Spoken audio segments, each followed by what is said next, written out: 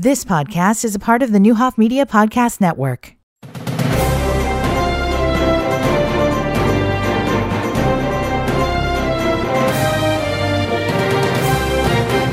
Good morning. Welcome to Newsmakers 1490 WDAN. Linda Bolton back in the studio this morning, and I want to say once again congratulations to Danville Police Chief Christopher Yates and his new command officers that we promoted yesterday.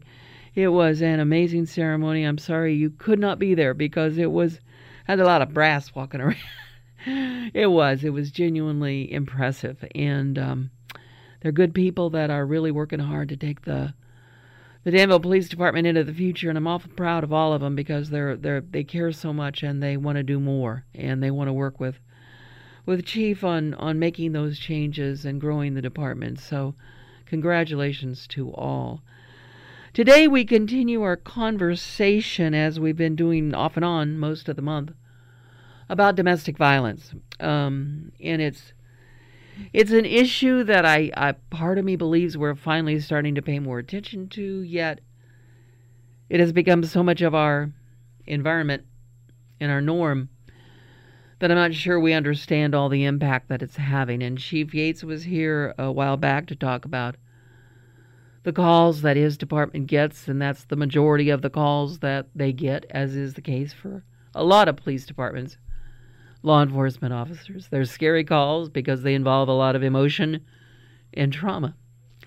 So we're trying to talk about it a little bit. So with me this morning, Robin Castleberry is here, and actually she heads up the Illinois Domestic Violence Awareness Group, and she's here along with her husband, Todd, who is part of the U.S. Military Domestic Violence Awareness for military and first responders. So good morning to both of you, and thanks for being here. Good morning. Good morning. And also here, at my request, because I'm working her to death, is Tara Wright, who heads up Prevention for Survivors Resource, Prevention and Education for Survivors Resource Center. And while Survivors Resource Center focuses on sexual violence and sexual assault, in many ways, these issues touch each other, and it really does have to do with teaching our kids about how to have healthy relationships, and that's Tara's area of specialty, so we're going to talk to her about what they're trying to do with that topic. In the meantime, Robin, you have been gracious enough to be willing to share with us your story, so you have the floor. Yeah, I am a 21-year survivor of domestic violence, so I'm going to do the really short story here, right. Short version. My journey with domestic abuse began in February of 1994. I had met the man that I would later marry at a grocery store. And he was very charming, which a lot of times they are. They're charming. They're over the top, kind, just too good to believe. And when you meet somebody like that, a flag should go off, which it does now. But it may not be the Cinderella story. No, it's not the Cinderella story you think it's going to be. It was a slow progression with us, or I should say with him. Because I didn't realize I was being manipulated and groomed for the all of the abuse that was about to take place. Our relationship lasted until November 18th of 2015, when I'd had enough. I had been living in a hotel for about 4 months because we'd been kicked out of yet another place that we lived because he couldn't pay the bills. I worked. I was a waitress. I tried to pay as much of the bills as I could. But unfortunately, I just didn't make enough to cover all the bills on my own. And of course, with abusers, usually they like to handle the money because they don't want you to have any kind of control. And he knew where every penny of my money went. He would question, well, how much did you spend here or what, even though I worked also. But after about 4 months of living there, I'd had enough. My daughter had repeated my cycle and got herself in an abusive relationship, and I had a grandson, and so I had to rescue them from that relationship, and they had been staying with us in the hotel. So I'd had enough. I was like, we're going, me, you, and my grandson, we're going to leave, and we packed up and went about an hour and a half away to my mom's house. So, and then that's when all the harassment started.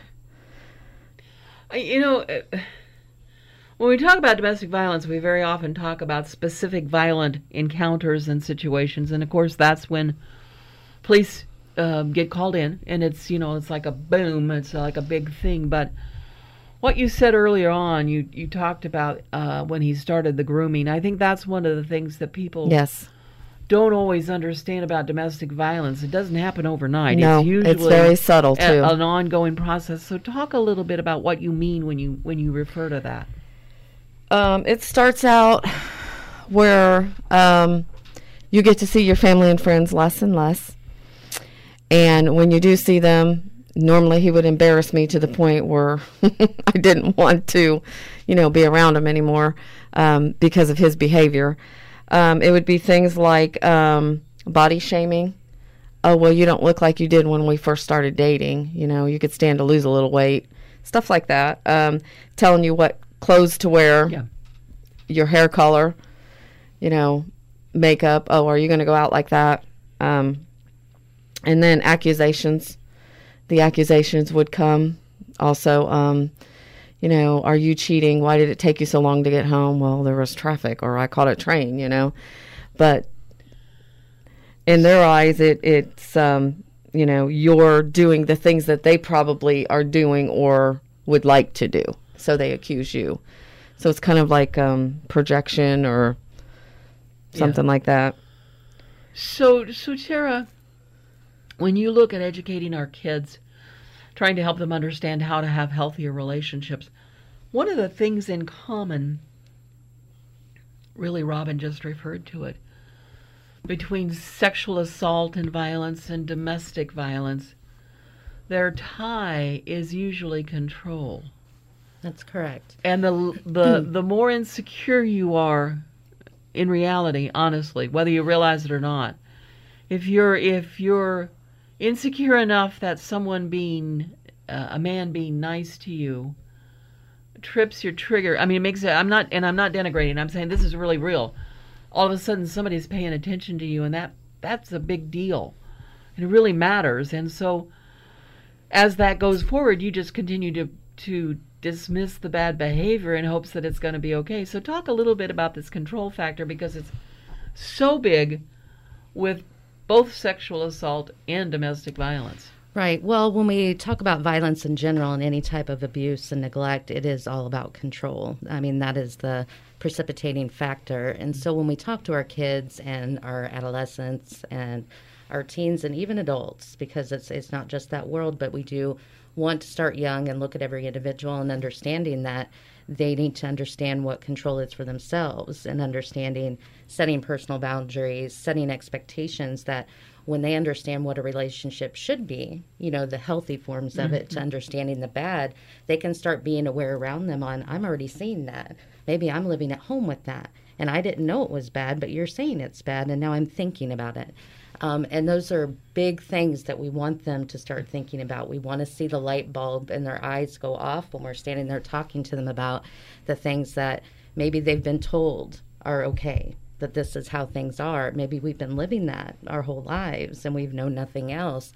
But to give them a different perspective, to give them that looking outside the box, and that they've got choices. Yeah. They've got the ability to have their own control. And that's usually why the perpetrator, the person, has the ability to be as successful as he or she may be, because of that control factor. Because they don't know the victim, and I hate using that word, but the survivor, hopefully, doesn't really realize they do have options. And that's something I think that most of our agencies, whether it's yours, Tara, or it's what you do, Robin, or it's the women's shelter, whatever, it's to try to help those women find those options and be able to get on and have healthy lives. We're going to go to break. When we come back, we're going to talk to Todd about his story in just a moment on Newsmakers 1490 WDAN. 1490 WDAN.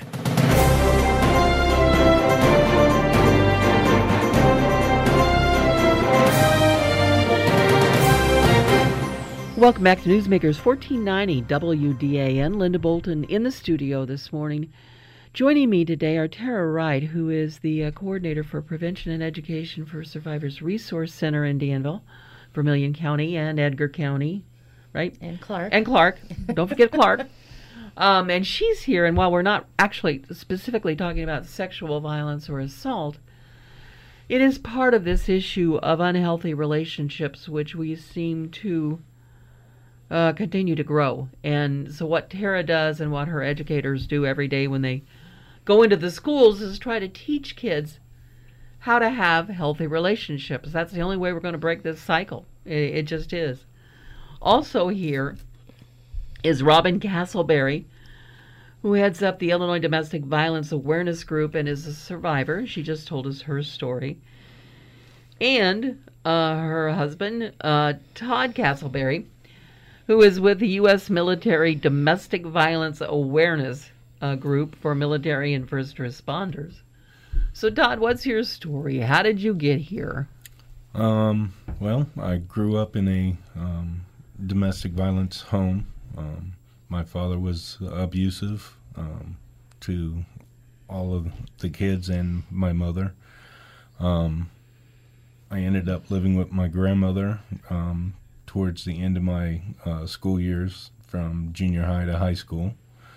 Then I moved out to Massachusetts the day after I graduated high school to get away from the violence. After that, I got into a relationship with my daughter's mother, and everything was great at first. She was very loving, caring, and a great mother, and then drugs came into play while I was away for basic training and AIT.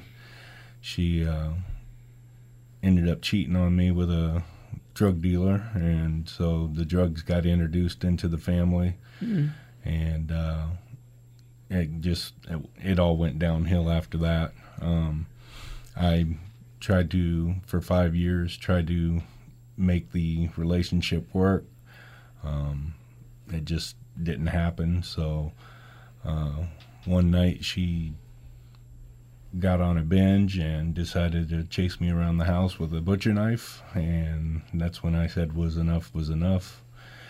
I collected my daughter and all our stuff, and we ended up moving down to Virginia to get away from that. I had a brother that lived down there, so I picked up and rerouted down there for a couple of years to just get myself collected and back underneath my feet. Then we ended up moving back here to Illinois, and been here ever since 1999, 2000. And I ended up getting deployed right after 9/11. I was one of the first groups over to overseas for Operation Enduring Freedom. And so while I was on deployment, I was assaulted in my barracks by a group of soldiers, kind of like a code red. It was while I was sleeping. They came in and assaulted me, and ever since then, I've been an advocate for domestic violence and any kind of assault, So that's a lot of trauma, dude. I mean, yeah, I've been through a lot. Tell me how you were able to survive that kind of trauma from your childhood into your adulthood, into your marriage, I mean, and then into the service. That's a load of trauma. How have you gotten through that? Growing up, my grandmother was a strong woman, so I leaned on her a lot. My mom, when she was still living, I leaned on her a lot. I just a good strong faith in God, knowing that I would be able to get through it. So what does your group actually do? Are you working with folks, the first responders and military folks who have experienced violence or who have committed violence, or what do you actually do? It's mostly victims of domestic violence or any kind of actual violence caused to them. We are all inclusive. Okay. I don't really, if they have a story to tell, I let them tell it, and we also find resources for them. If they're military, we try and get them through the VA into the counseling. They got a great PTSD shop here in the Ileana VA healthcare system. I am currently a recipient of their services. So, yeah. So, Tara, you and I have talked about this. One of the myths and misconceptions that we all make is that this only happens to women. But actually, men can be the victims of violence, be it domestic violence or sexual assault. Absolutely. And we want to make sure that people, think about that yes, there is a high percentage when we think about domestic violence specifically and sexual assault, but our boys, our men, and our children at large are all touched by that and in so many different realms when we're talking about our family unit and the people that we're around. So we, just like Robin and Todd in the work they do, they're serving everybody. When we think about survivors and what they've been through, and that's what we're doing also at the Survivor Resource Center. It's going to be there for everyone. Well, and that's why what you're doing with our young people is so important. We're going to talk just a little bit more about that when we come back to Newsmakers 1490 WDAN. 1490 WDAN.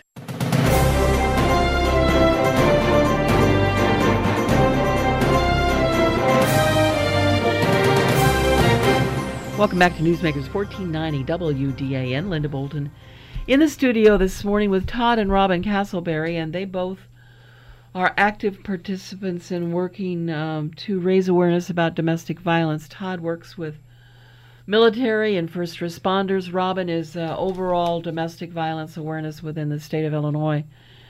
And also here is Tara Wright, who heads up the education and prevention arm of Survivors Resource Center, which, while it focuses on sexual assault, this whole thing about relationships is part of it. Tara, tell me what you're trying to do when Brooke and when your health educators go in to the schools now. It is certainly to talk about sexual assault and awareness, but at the root of that really is how we deal with each other and our relationships. Absolutely. And we want to do that on all levels for all ages. We look at spending quality time, so it's not just coming in once, but the schools have been very responsive and understanding that we feel that, effectiveness and for it to be very beneficial is to spend quality time. So we are doing curriculums that have us in the schools, doing lots of different sessions, and we're spending that quality time in all different areas that all encompass the same proactive focus that we want, which is for everyone to realize, that they're the boss for themselves, that to understand what they can know about their bodies, their choices, boundaries. There's so many that don't understand that consent is their own, and each time, it needs to be used, it needs to be asked. And when we talk about healthy relationships, there's so many that don't understand the levels of violence and abuse in an intimate partner, relationship, and teen dating violence. Our teens thinking that what they're seeing in the hallways and outside of school is normal, and they don't realize that when they get into it, that's not okay. But we give them options. We give them things to consider and think about, on so many different levels. And I assume social media is part of that. Oh, absolutely. Absolutely. Irritating factor, I guess, for lack of a better word. Because, kids have always gotten in fights in the hallways at school. That's just what they do. Right. But now it's such an immediate reaction to violence because of so-and-so said such and such about you. Okay, well, I got a gun. And right. We're losing track of how to resolve conflict, and that's across the board. That just is the most amazing thing to me. We can't have ordinary conversations anymore. It's the level of rant is kind of scary out there. It just takes you by surprise. Robin, for you, you're 20 years into this, I think you said. Mm-hmm. So you've done your own share of healing, but obviously sitting here talking about it, you still feel it. What is the message that you most want people to be aware of in terms of domestic violence from your perspective as a healthy survivor?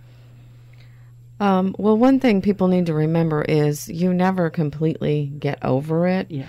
There's everyday triggers. So it really annoys me when someone says, I don't know why she don't just get over it, or I don't know why she didn't just leave sooner. Well, there's lots of reasons why, the manipulation. Well, what are the things people should, if someone's thinks they're in kind of, the little, the little hairs on the back of the neck every once in a while go up and they think, I don't know, is this right? But they want so badly to make it right. Follow your gut instinct. Can fix it. Your gut instinct is always right. Yeah. That's correct. And learn your red flags. Yeah. That's, and telltale signs of could be an abuser. What are the things to look for? The controlling factor? The controlling factor, manipulation.